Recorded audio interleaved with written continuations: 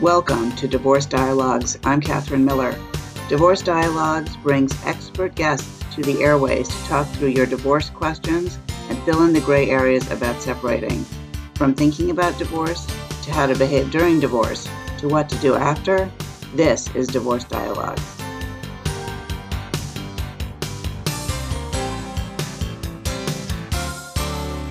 Welcome to Dialogue on Divorce. I'm Catherine Miller. I'm the founder at the Miller Law Group and director at the Center for Understanding and Conflict. I am on a mission to change how people divorce. And my guest today is Dr. Jeremy Gaze. He's a clinical psychologist and a family mediator based in Tampa, Florida. He earned his undergraduate degree from Brown University and got his doctoral degree from Rutgers.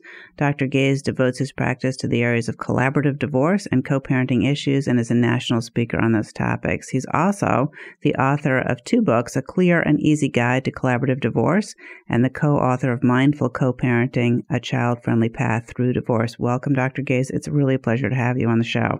Thanks, Catherine. I'm really glad to be here.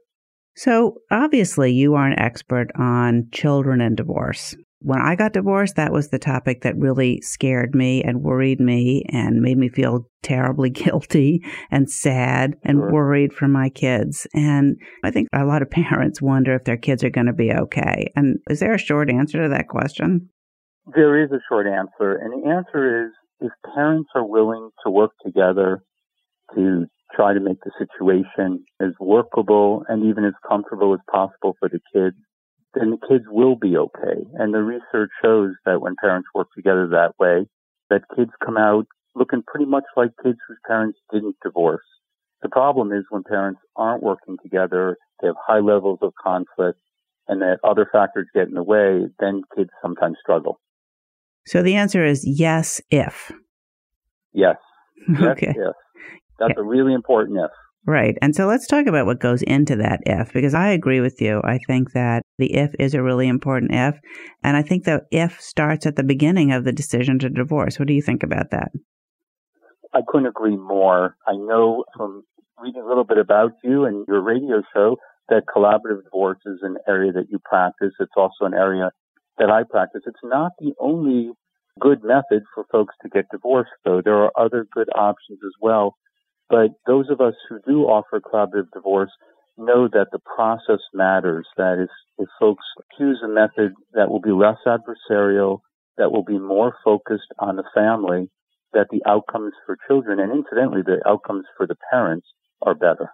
Yeah, I think that is really true. And I completely agree with you that collaborative divorce is a great option for a lot of people. And it's not the only way to get to a good divorce, putting air quotes around that, or a good co-parenting post-divorce situation and successful, happy children. But there are some elements of intentionality in the collaborative model that I think are important for parents post-divorce and during the decision to divorce and through the negotiations that are really important going forward. Yeah, I love the way you say that, the intentionality. That's a really good way to describe it because the collaborative process offers a number of benefits, and we may speak about some of the others as well. But one real key benefit is that spouses enter a process where they have made a conscious decision not to be adversaries. They've made a conscious decision, both figuratively, to sit on the same side of the table and work out the puzzle that's in front of them. And literally, in the collaborative process, spouses often do sit on the same side of a table when we work together with them to help them figure out exactly what kind of outcomes, what kinds of parenting arrangements, what kind of financial arrangements will be best for them and best for the family as a whole. So intentionality is a really great word because it describes what people go into the process committing to do. And in a lot of other divorce processes, there's not that commitment and there's not that intentionality. So what are some of the things that parents can do, Dr. Gaze, to help their children through the divorce if they really want to be sure, in that if clause, if they want to be sure that their children are going to be okay? Sure. So I think you've highlighted a good first step, which is to choose a process for going through a divorce that will reduce the amount of conflict as much as possible. How you go about a divorce really does make a difference. But going beyond that, regardless of what process you choose, there are challenges to co-parenting. There are challenges to becoming a co-parent. I think one of the challenges for parents is that we love our children so much. The idea of having to be separate from them for large chunks of time, maybe for half the time for many families that use equal time sharing, that is just really hard to accept. And so there are some real challenges right up front. But there are things that parents can do that will really help the kids have a smoother run. And we like to call these, in the book that I've written with Jim Morris about co-parenting and divorce, we call them the keys to mindful co-parenting. Would it be okay for me to just kind of run through those 6 keys? Yeah, that's a great idea. Great. So the first one is putting the children first. And we put that right up at the top because if parents start with that commitment that every decision that they're going to make as parents and as co-parents is going to first and foremost consider their children's interests, their children's needs, everything else should flow from that. So number one is prioritizing the kids and always asking that question, how is this going to affect our children? Which options are going to have the best outcome for them? The second key is what we call focusing forward. Parents, spouses come into a divorce and there's history, there's baggage, there's hurt, there's frustration, there's anger. There's a lot that people bring in, and it's very easy to get stuck in what he did 6 years ago, what she did 3 months ago.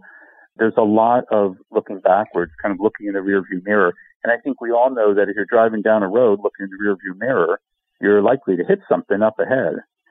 So we encourage parents strongly to focus forward, to accept and acknowledge that things happened in the past that you're not happy about, but that for now, in terms of taking care of your kids' needs, you have to be focusing on where your kids are now and what you want for them going forward.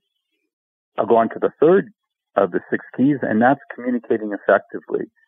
We know that it's so important if people are going to work out problems, resolve disputes, understand each other, work as a team, you have to communicate. Folks who have gone through a divorce or are going through a divorce, they very likely have had some problems in their communication. That may have been a major contributing factor to the problems in the relationship. And so learning how to communicate effectively, that doesn't mean having to spend a lot of time communicating. Sometimes parents have to learn how to communicate less, but to say more in a shorter time or to summarize things in a shorter email. But learning how to communicate effectively is an important key, and it's the third one.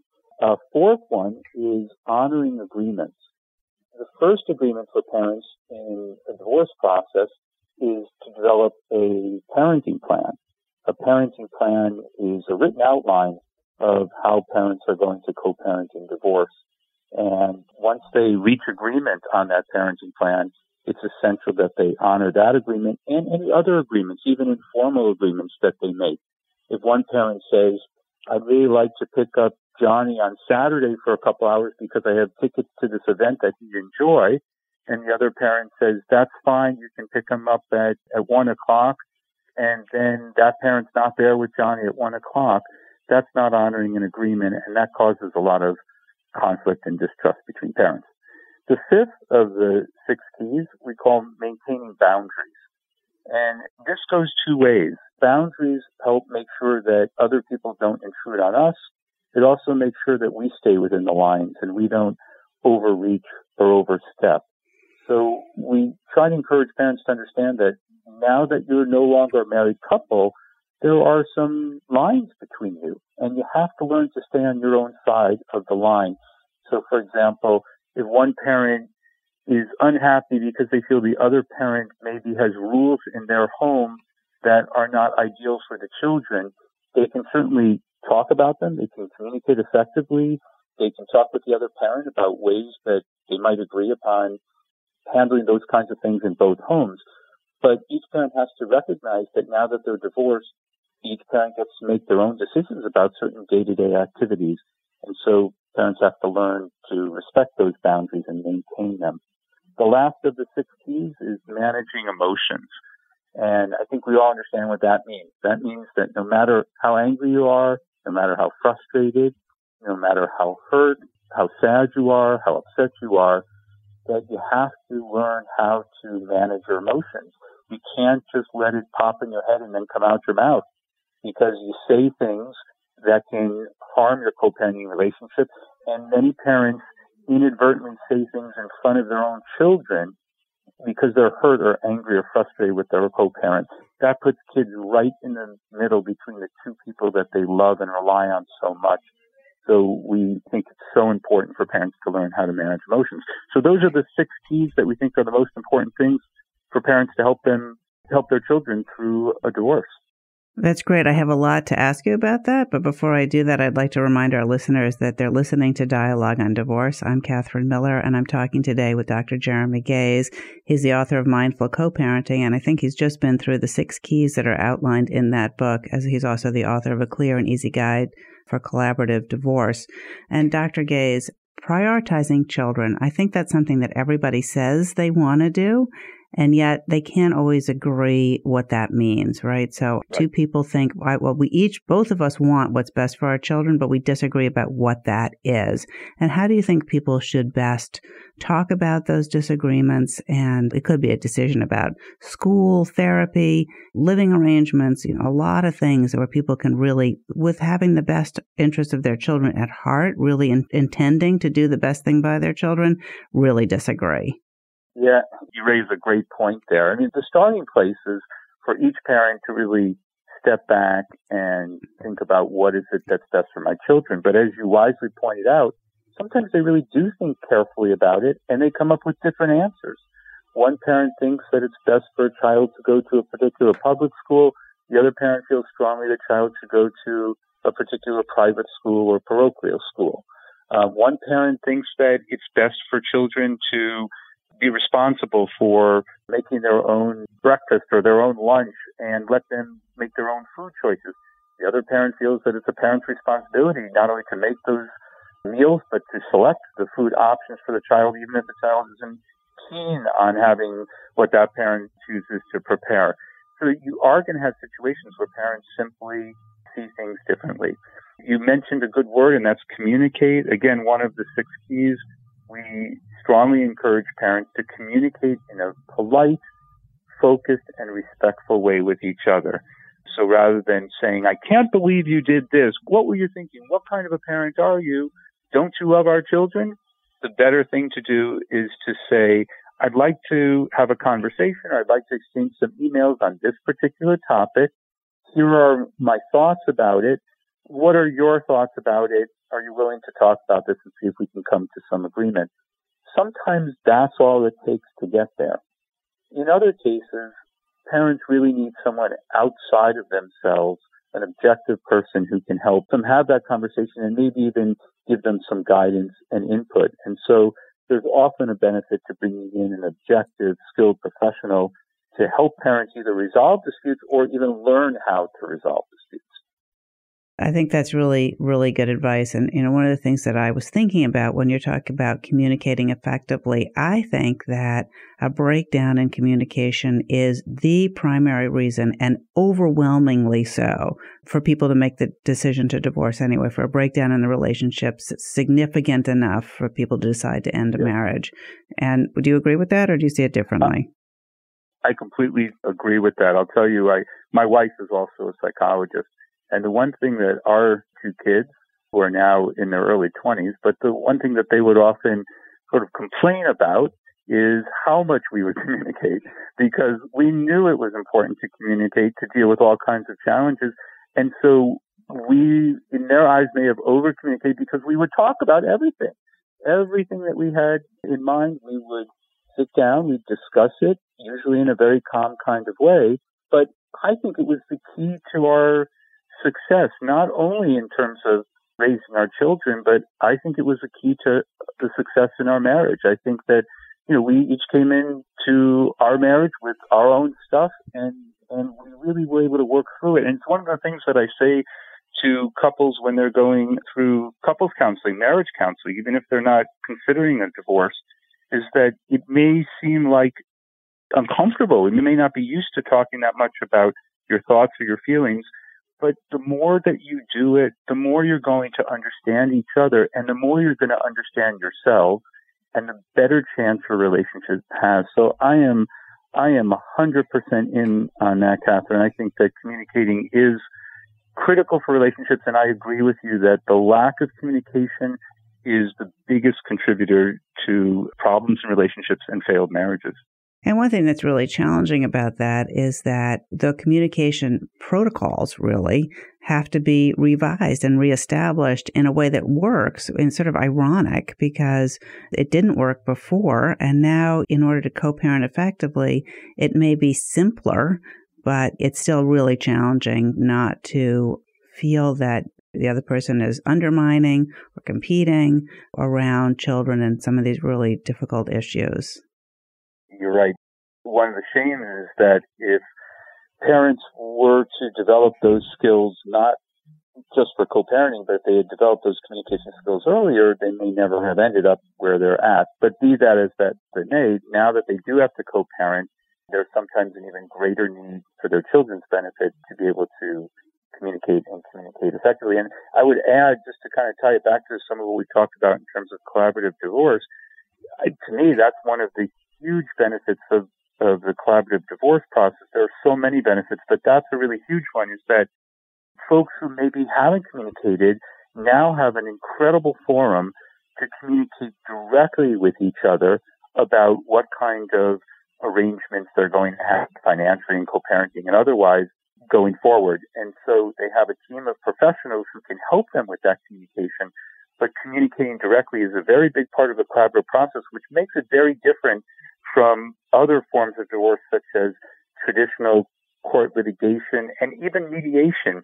Many folks who use mediation as a way to dissolve their marriage, and I am a certified family mediator, so I'm a big fan of mediation. But one of the challenges is that the way mediation is often done, folks don't speak directly to each other. They're often either in two separate rooms or they're speaking to their attorneys. In the collaborative process, the two spouses, in this case, if they're children, the two parents, they speak directly to each other. And through the process, they also learn how to communicate with each other, which helps them in their co-parenting. And Dr. Jeremy Gaze, is there some protocols or way that you have to help people learn to do this? Because I can imagine that our listeners are thinking, listen, that would be great, but I can't imagine that ever happening. As a mental health professional who works with divorcing couples and divorcing parents all the time, there must be a sort of a process that you use to help people develop new communication lines. Sure. I think there are a few things that we do, and this applies incidentally whether I'm doing couples therapy to help folks make their marriage better, whether I'm doing divorce counseling when couples know that they're ending their marriage, but they haven't necessarily moved forward with the process, or whether we're doing working co-parenting, even through a collaborative process. So one of the things is education. A big part of our job is to teach people the tools of communication, teach them active listening, teach them how to validate each other's thoughts, teach them how to empathize with each other, teach them how to properly use texting and email communication, because many people do not use texting and email communication in productive ways. So the first thing we do is we educate people, because most folks really never had any course in communication. If I could make it happen, I would make sure that every elementary school, every middle school, and every high school would have courses, mandatory courses in communication, so that children would grow up learning how to communicate with other people more effectively. So education is a big part of it. A second thing that we do is we model good communication. So in all of my dealings with parents, whether it's by email or by phone or in person, and especially when we're all together, I try to model with them the way I communicate between people so that they can learn by example. Another thing that we do is we do coaching. And I don't mean to mix those terms, because coach is also the term for a mental health professional working in a collaborative process. But by this, I mean coaching folks on how to communicate. When we're working with a couple and they're having some problems in communication, I can actually say to one of them right in front of the other, so they both learn through the process, I can say, I wonder what would happen if you were to phrase it this way instead of the way you just did. Would you want to try that? Let's see what happens. And you can help people actually role play and practice better communication. You can do this with email as well. Folks have a lot of problems with email. People seem to feel like they can vent in emails, maybe even ways they might not vent verbally. And so oftentimes we'll look at emails that have been exchanged between parents and we'll explore ways that they might be written differently so that they might have a more positive effect next time around. Yeah, I can certainly relate to that.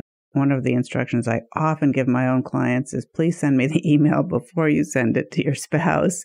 And so I can edit it for you because they have the need to get it off their chest, but it's not always it doesn't land in a productive way. I call that the pause and edit technique. Yeah. So anytime I have an email that I'm going to send that I think is a little dicey or I know I'm a little bit upset or a lot upset, I always type it. And then I get up, I walk away, I may get a glass of water, I may just stretch a little bit, or I may have to go out in the yard and do some weeding and then come back in. And then I look at the email with fresh eyes and I ask myself the question, do I want to send this email? Will it accomplish the goals that I'm trying to accomplish? One thing I encourage parents to do before they click send on any email that they're going to send to their co-parent is to ask themselves the question, will my clicking send on this email make my child's life better or worse? Yeah. If the answer is you feel it'll make it better, click send. If you're not sure, I encourage you to pause and edit, come back again and see if you can adjust the wording so that perhaps it's a little less confrontational and a little bit more solution-oriented. I also think it's a really good idea not to write those kinds of emails in the evening when you're tired or certainly after you've had a glass of wine or two, because I think it makes it a lot better to consider this with all of your faculties at 100%. This is Catherine Miller. You're listening to Dialogue on Divorce. We're here on WVOX 1460 AM every other Wednesday from 5 to 5:30. And past episodes are also available on our podcast website, which is www.divorcedialogues.com. And we're talking today with Dr. Jeremy Gaze about his books and about his experience with children and divorce. And Dr. Gaze, is there some contact information, or if our listeners have questions for you or would like to find more out about your books or your professional services, how can they reach you? Absolutely. So first, I should let your listeners know I'm in Tampa, Florida, so I'm not local to where most of your listeners are, but nonetheless, they can certainly reach me by email. I have one email address, and that's drgaze@verizon.net. That's DRGAIES@verizon.net. And they're certainly free to email me, and I'll be happy to give them whatever guidance or answers. Obviously, I won't be able to be involved maybe in their particular circumstance, but I can try to point them in the right direction. One of the reasons why I wrote these books was because I wanted to be able to pass this message on to folks beyond the local area, as well as use them as tools for the clients that I see myself. So the first book is called Mindful Co-Parenting, A Child-Friendly Path Through Divorce. And I wrote that with Jim Morris, who's a good friend and a close colleague of mine. And this is a book for parents who are starting out or in the middle of a divorce process. It helps them select the best process, helps them think through how they want to co-parent, helps them learn about writing parenting plans, gives them the 6 keys for mindful co-parenting, and then takes them a little bit beyond that. The second book is one that I actually just published last month, and it's called A Clear and Easy Guide to Collaborative Divorce. And this is also for folks who are at the point where they're considering different divorce options. And this book basically guides you page by page. Each page is a question with a detailed answer, all the common questions that folks have about the collaborative divorce process. What is it about? Why is it better? What are the upsides? What are the downsides? How much is it going to cost? How long does it take? What's it going to be like when I first speak with the attorney? Why is a mental health professional involved? Things of that type. Both of these books are available in paperback and in Kindle format on Amazon. And the first book's already available in audio, and the second book is on its way in audio. And if you have any trouble remembering the titles of the book you can just go to Amazon and you can put in my name, Jeremy Gaies, Gaies, and it will take you right to my page. That's really great, and I know that those books will be really useful for people who are considering divorce. And since our podcast is national and even international, we've had guests from Europe. I think perhaps some of our listeners might even be in your area. Fantastic. Thank you, Dr. Gaies, for being a guest on Dialogue on Divorce. It's been a pleasure to have you. Thanks so much, Catherine.